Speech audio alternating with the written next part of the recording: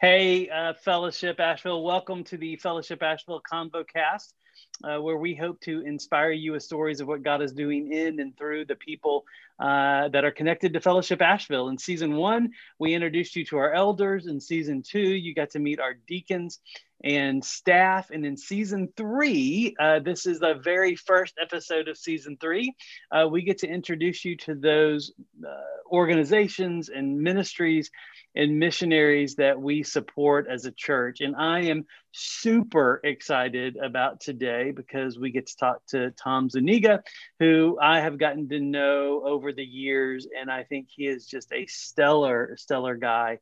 I love the way he follows Jesus, and I can't wait for you to get to know him. So Tom, go ahead and introduce yourself to folks. Yeah, well, thanks, Fred. I appreciate all that. It's an honor to be on, I think, the only ConvoCast on the internet, right? There's no other ConvoCast out there. Okay. We might get to that later. So let's explain. Well, we can get to it right now. So the way I got the title of ConvoCast is I completely stole it from Tom. Tom has his own podcast that I enjoy listening to, and he started something called a ConvoCast. And so one day we were having coffee and I asked him, I was like, can I steal your title? And he said, yes. So yeah, you have Tom to thank for this. Yeah. And I was like, I'm pretty sure, I haven't actually Googled it, but I'm pretty sure I feel like it's a common mashup of words. I'm pretty sure. No, I don't think so. I think we are the only two people in the world that have a ConvoCast. Well, in any case, it's an honor to share that role with Fellowship. Yeah.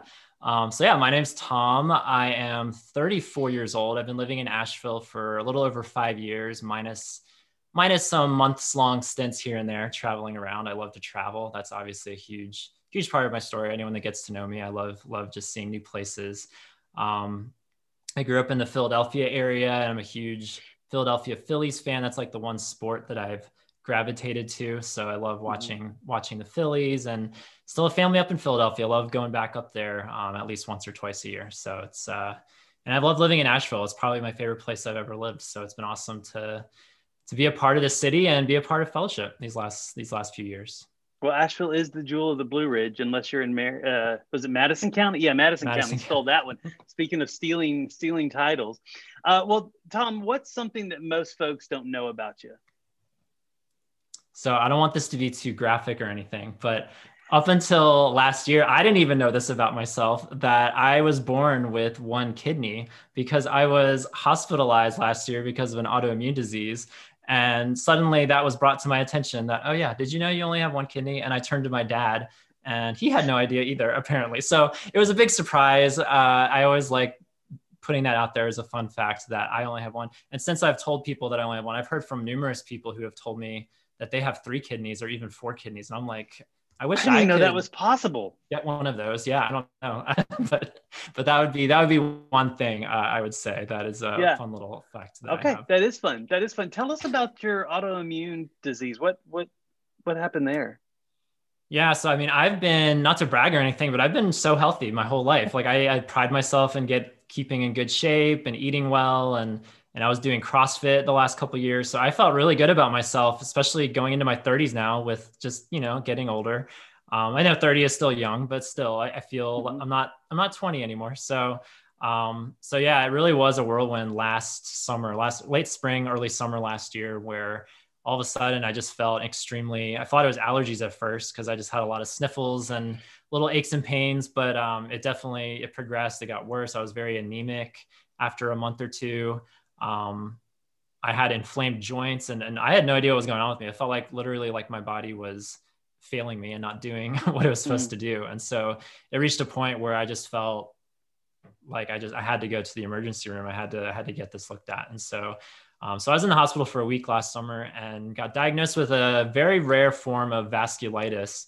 Let me see if I can say it, called granulomatosis with polyangiitis, abbreviated GPA.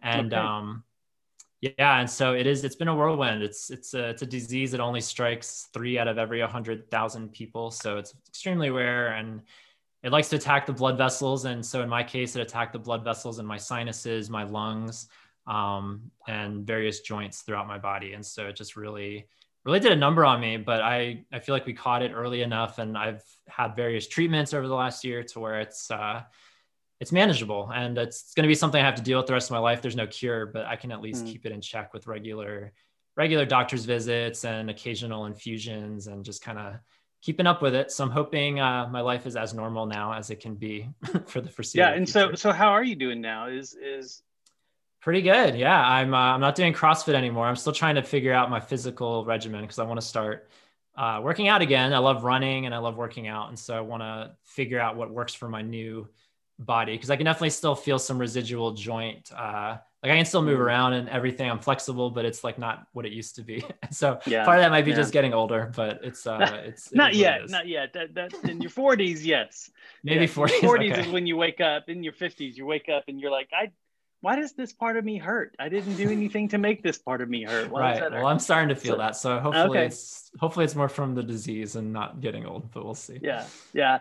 So, well, I'm glad I've kind of known and walked with you through that process, but I'm glad you are doing better. Um, Yeah, for that was sure. scary for a while. So, Tom, tell our folks how you came to know Jesus, and then I want to talk about your ministry. Yeah. So the way I always set it up is that it feels unremarkably remarkable, in the sense that I feel like when anyone comes to Jesus, that's remarkable, right? That's a Yeah. really great thing. But do I have any kind of like flashy come to Jesus Damascus Road story? I don't think so. I don't. But Mm. I grew up in a Christian home, and so I was always around church and always around the stories of the Bible and Jesus growing up. And so I truthfully do not remember the first time I prayed that prayer. But what I tell people is I remember the second through 300th times, because there was a lot of repetition. There was a lot of trepidation as a kid of like, did I say it right? Did I ask for this or not ask for that? Or do I need to say it again? And so, so I had a lot of paranoia, I think, for a couple of years throughout my upbringing. Again, I don't fully remember the first time, but I know at some point in my childhood, whether I was 7 years old or 10 years old, that there was a come to Jesus moment. And what was most prominent, I think, was the summer after, that would have been seventh grade. We had just moved. Like I grew up in Philadelphia, as I shared earlier. My dad got a job promotion in Georgia. And so our family moved, something like 800 miles away when I was 12 years old, which is not a fun time in general. It's not a fun time in general to be a human, but then to be transplanted away from everything, like that was extremely difficult. And I held a lot of resentment toward my father, my mom, and my dad, primarily my dad, and ultimately toward God too. I mean, that year of my life is the darkest year of my life spiritually, because I just wanted nothing to do with, I hated going to church. I didn't read my Bible, didn't pray, had no desire for God, because I just felt like this was the most unfair situation ever. Like I had such a great family and such a great church and such a great home life in Pennsylvania where I grew up. And so this felt completely foreign and unfair. And so I was very bitter toward God that year. And God bless my parents, because they forced me to go to a summer camp, the only summer camp I ever went to as a kid, with my previous church in Pennsylvania. And that summer, and that would have been the summer of 2000, I just kind of like got my head straight again. Like I kind of was like, wow, like I've been kind of a jerk the last year, and and I feel sad, and I just feel angry and unhappy. And so that was kind of the spiritually like a huge road marker, I think, in my spiritual journey of recommitting to Jesus and following him since then. Yeah, I think that is an important part of anybody's spiritual journey. From knowing Jesus to needing Jesus is a big difference. Like it sounded like that's a time where you needed Jesus to speak to your heart, because Yeah. it was a little out of sorts. So, well, tell us about your ministry. What are you doing these days?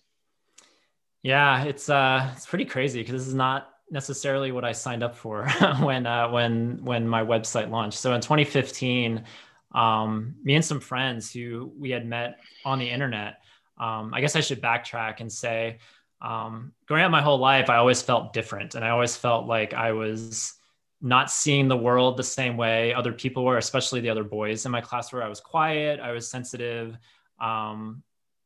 This isn't it is generalizing, but for the most part, the boys in my classes were very boisterous, a lot of them super athletic, a lot of them troublemakers or jokesters. And I just felt like I didn't belong. And it took several years to like figure out something deeper than that. And And going into puberty and growing up, I realized that I started to finally realize and connect the dots that I was attracted to the other boys, that I was attracted to men. And I held this secret as a Christian. I literally, there wasn't even on the radar that this was something I would ever dare speak to anybody. The fact that I was attracted to the same sex, like I didn't foresee. I literally, I would journal about it. I would journal in like cloaked language and afraid that someone would find my journal, and I would journal about it. And that was my outlet. That's where I poured my heart and soul and blood, guts, and tears into these journals throughout my teenage years. And I literally had the thought that I would go to my deathbed never sharing that with a single person, because it was just so foreign. I had no idea what to do with it. And through a long chain of events, a lot of just hard things, when I was 19 years old, I finally came face to face with that, and started telling people. And in 21, I did a Google search on the internet, looking for answers, looking for help, looking for something, because I was just really struggling. Even though I had told a few people, I was still really struggling by myself. And I did a Google search, which led me to a bunch of people blogging about their journeys with homosexuality and Christianity, and a lot of wounds or hardships with masculinity and fitting into masculine molds, particularly in the church. And I was blown away. I just couldn't believe that there was someone else like me. I mean, it's so silly to think about now, but I mean, I'm sure a lot of people can relate with whatever struggles they have. It's so ingrained in us sometimes that we think we're the only one. And when you find out that there's someone else also struggling, maybe not exactly the same way, but in very similar ways, it's a really powerful thing. And so all that to say, like that's like the biggest line in the sand, before and after moment of my life, when I did that Google search and I found that there were other Christians also experiencing the same temptations and the same struggles and the same woundedness that I did, and have. So can I ask you a question? Yeah, go for it. At 19, when you started telling people, what made you do that? What made you go from, I'm going to go to my deathbed keeping this a secret, to I can't keep this a secret anymore? Yeah, I think it's one thing when you struggle with thoughts and images in your head. It's another thing when those thoughts and images start to permeate other parts of your life. And so struggling with pornography, I would say, was the biggest thing for me, where I started to realize, like, oh gosh, this is no longer just this little safe thing that I'm playing around with in my head. Like, this is something that's actually bleeding out into my life, disrupting my schedules. I was a college student at the time, so it was disrupting my studies. It was disrupting, I mean, that's the surface level of what it was disrupting, but it was disrupting my soul in a lot of ways. And so, so that was the big turning point, like, of starting to encounter pornography and struggle with it, and feeling like I finally had to talk about it. And so I finally journaled about it plainly and openly, no more cloaked language.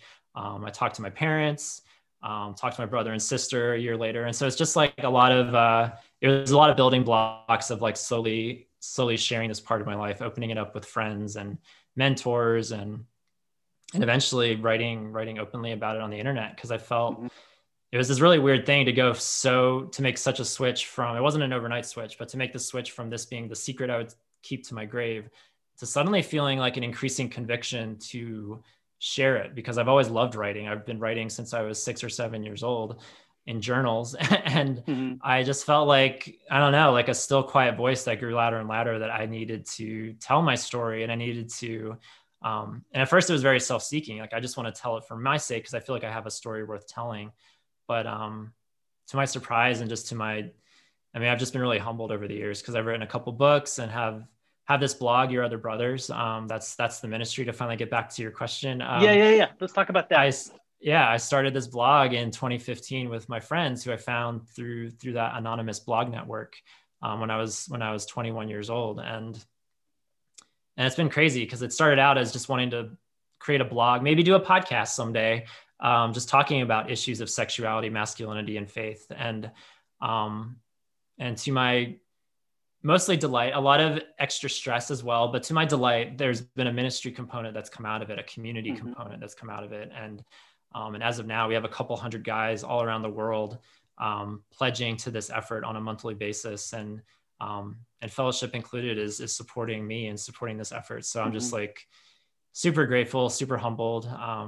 God is, I can say with full confidence, God is doing it, because I did not sign up for a leadership role. I feel like that is not in my wheelhouse, so to speak, but God is taking my shortcomings, and he's brought in just incredible people to like co-host the podcast with me and bounce ideas with and have organization leadership meetings with. It's been, it's been a blessing to just help people, first of all, affirm that they're not alone, but then secondly, to not just be content to help people realize they're not alone, but to also get in the boat and set sail somewhere, and to grow and to practice discipleship in this journey.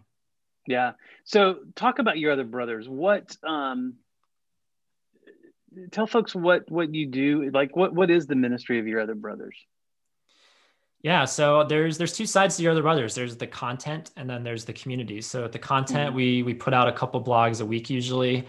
We have authors, young and old, single, married, around the world. And so it's awesome to see this little mosaic of stories coming onto our website in the form of our blog. That's the first thing we ever started doing. And I'm the editor, so I put the post together. And so we do that.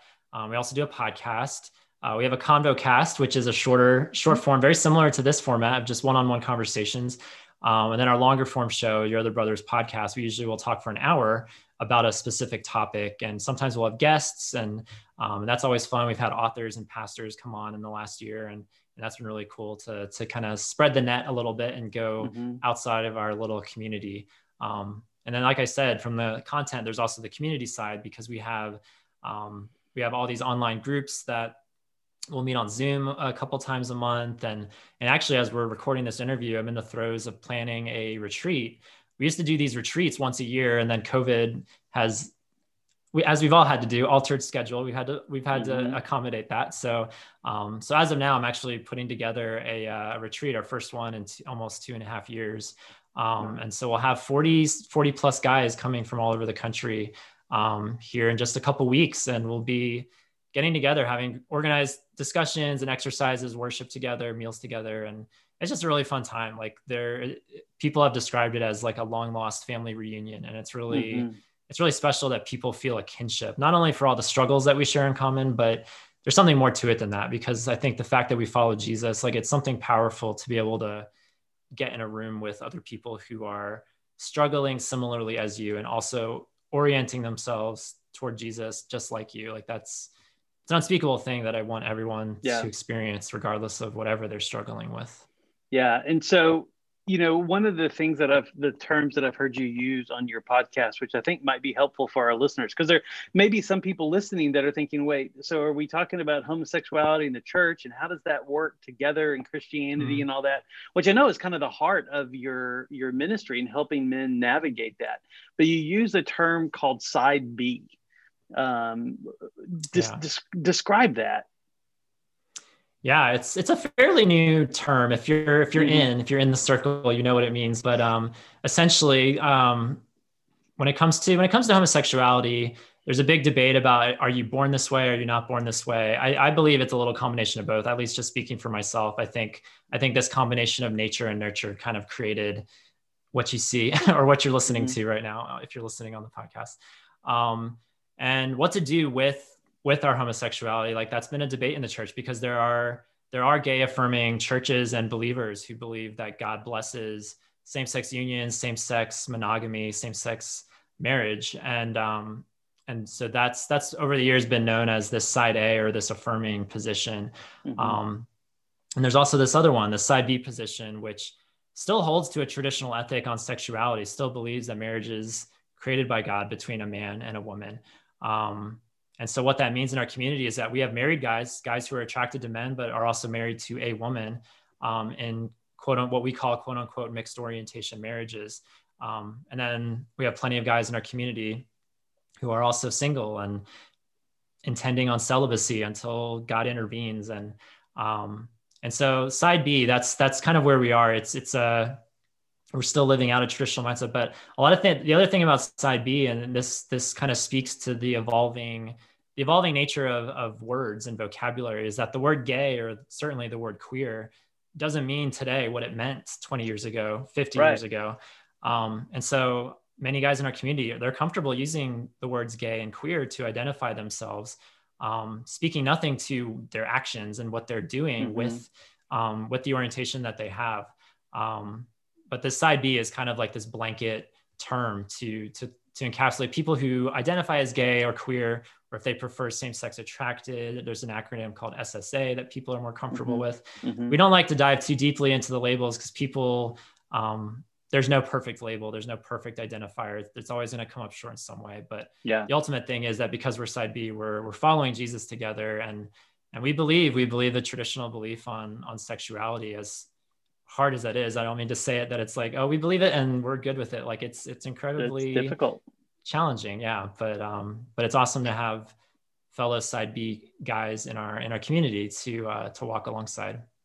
Yeah. And Tom, I'll tell you, as a church and as a pastor, that's one of the, I mean, that is the main reason we wanted to support what you're doing, because I know there are lots of men who struggle with same-sex attraction or struggle with being gay and are followers of Jesus. And I think many of them are just like you, and they look at the church and they go, there is no place for me. Like, it's for married people, it's for heterosexual people. There's no place for me. And what I love about what you're doing is you're opening the door to a place for people just like yourself, where it is for people who are same-sex attracted and yet are holding to the scriptures and what the scriptures say about a biblical sexual ethic. And I find that very rare. And so in dealing with ministries. And so when our paths crossed and I learned what you did, I was like, this is a guy that we want to be a part of what God is doing in and through him. And then as I got to know you too and saw the way you were leading the ministry and your heart for people, it was a no-brainer. I appreciate that. Yeah. I'm a big fan of what you do. Well, let me ask you this, because I don't want to, I know we try to keep these about 20 minutes or so. And I knew this was going to be the issue too, Tom, is I knew you and me were going to go over that 20 minutes. That's fine. Yeah. It's fine. Yeah. People can turn it off whenever they want. But as you lead this ministry, you said you're doing something that you never really signed up to do, which, by the way, I think those make the greatest leaders. Are the people that God moves into positions, not the people who necessarily want them. But as you do this, where is your greatest joy in this ministry? Like what lights you up?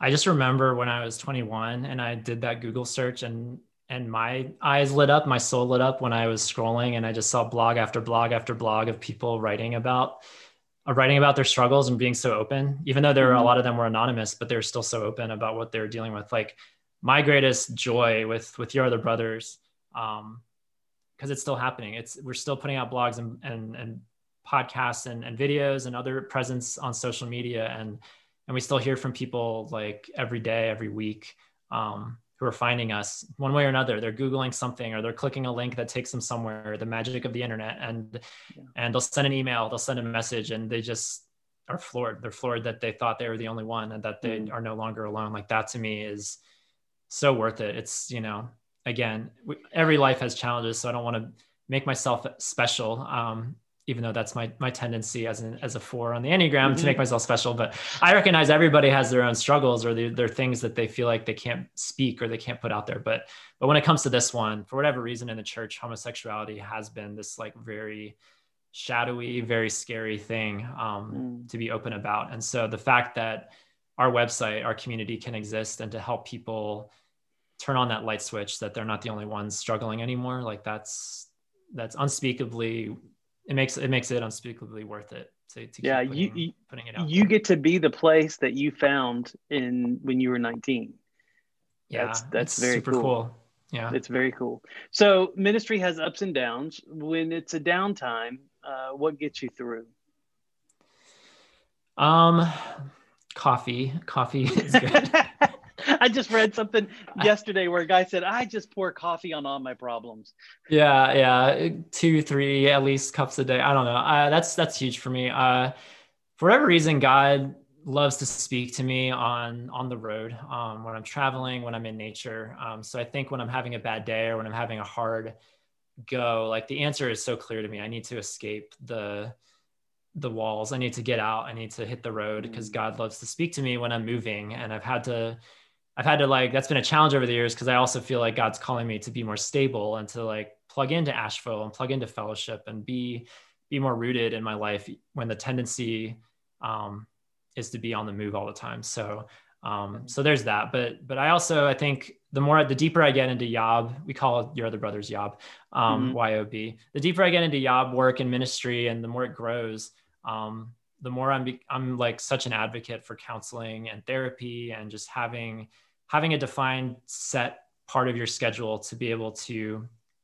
talk to somebody and to not keep all the stresses of life bottled up. And so that's been a huge part of me the last couple of years, is taking that seriously and investing in that, because it's, like I said, I've never necessarily signed up for such a leadership role, and to take on a ministry. Like, I would have never called Yob a ministry 5 years ago, but I think so many people have told me over the years that it is, and refers to it as such, and yourself included. And so I guess I have to believe now that it is a ministry, and I have to take care of myself. And that's counseling therapy is a huge way that I'm doing that right now. That's great. As you look ahead, what do you hope and pray for Yob? We reorganized our values a little while ago, a year or two ago. We went from 5 values listed on our website to 7 values, and I won't list all of them, but the main one that was added that felt really lacking in our original 5 was the value of discipleship, and the idea that we're not just here to share hard, sad, broken stories. Like, that is something we're not afraid of. We will share hard, dark, sad stories on our site, which is refreshing for a lot of people. But if it's all dark, sad, and gloomy all the time, it starts to feel like, wait, what is this about? Where are we going? And discipleship is definitely the impetus for where I would personally love to see Yob go in the years to come. And what that looks like, I'm not sure. Like, we've tossed around ideas as a leadership team, like maybe we start organized groups locally in various parts of the country, since we're so spread out everywhere. I would love to see in the future that our site isn't explicitly for gay or queer or same-sex attracted believers, but it could be a place for all men or single people. I mean, I think we have an issue in the church, not to step on too many toes, but I think we have an issue on the church with an idolization or an uplifting of marriage to a place that it was never meant to be. That singleness is kind of scandalized. It puts people in outcast positions. And I would love to see singles thrive in the church. And if our website could be a conduit, because we have so many single people on our site, if it could help single people, men and women, like that would be such a blessing for our website, for our community, and just to be able to continue to educate the church. Like, we love having conversations with pastors and other ministry leaders to educate the church about issues of sexuality and gender identity, and making it a normal conversation again, or for a lot of places for the first time, making it a normal conversation, and just bringing some education, just something as simple as terms like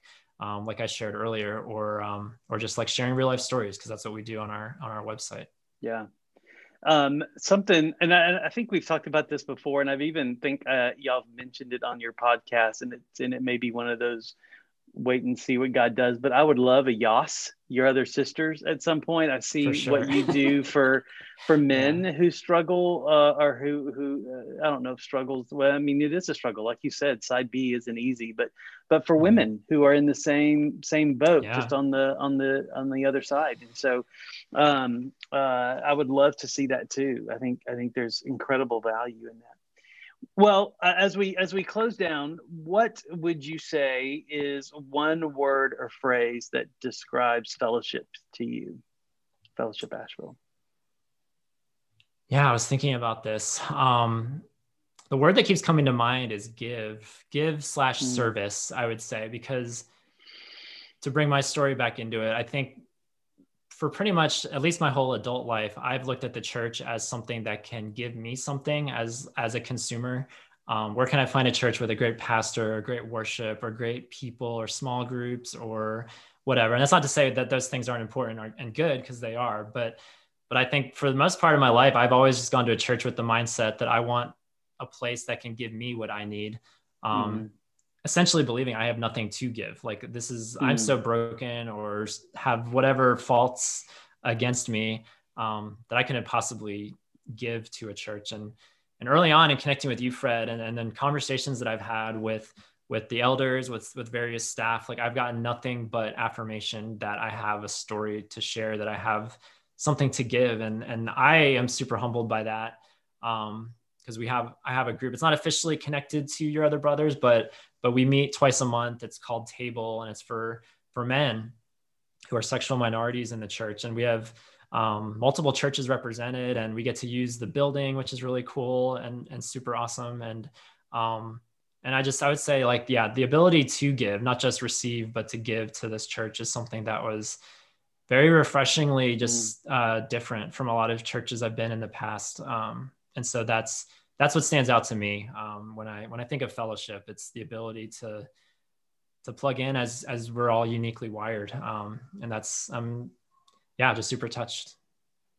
That's great. Well, Tom, I will shout your name from the rooftops if I have to. I believe in what you're doing so much.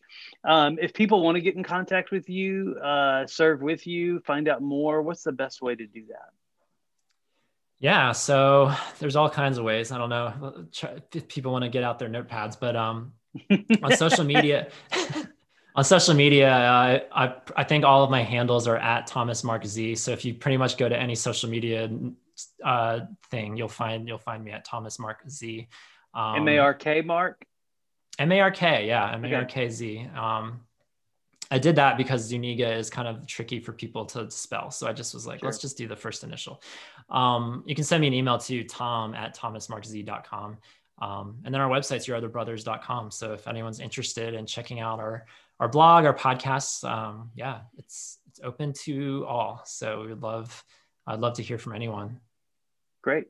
And folks here at Fellowship Asheville, in the update, I didn't look at it today. I'm not sure if it's still in there. If, we promoted Table for a little while. I'm not sure if it's still on the update, but if you have questions about that, you can certainly reach out to me and I can connect you to Tom as well. But Tom, thank you for your time. This has been great. Thank you for letting Jesus work in and through you to create this ministry that is a blog and content and a retreat/conference. I know you don't like to use that word, but it is. And the community that you're developing, I think is great. So for those of you who are watching and listening, if you're watching on YouTube, click like and subscribe. That helps you get notifications when this goes out, and whatever and wherever you're listening to the podcast, click like and subscribe there too, so you can get those notifications so you don't miss an episode as we continue on in season 3. Well, Tom, thank you. Fellowship, I love you, and I love being in church with you, and I will see y'all next time. Bye. Thanks, Brad. Yeah. Bye, Tom.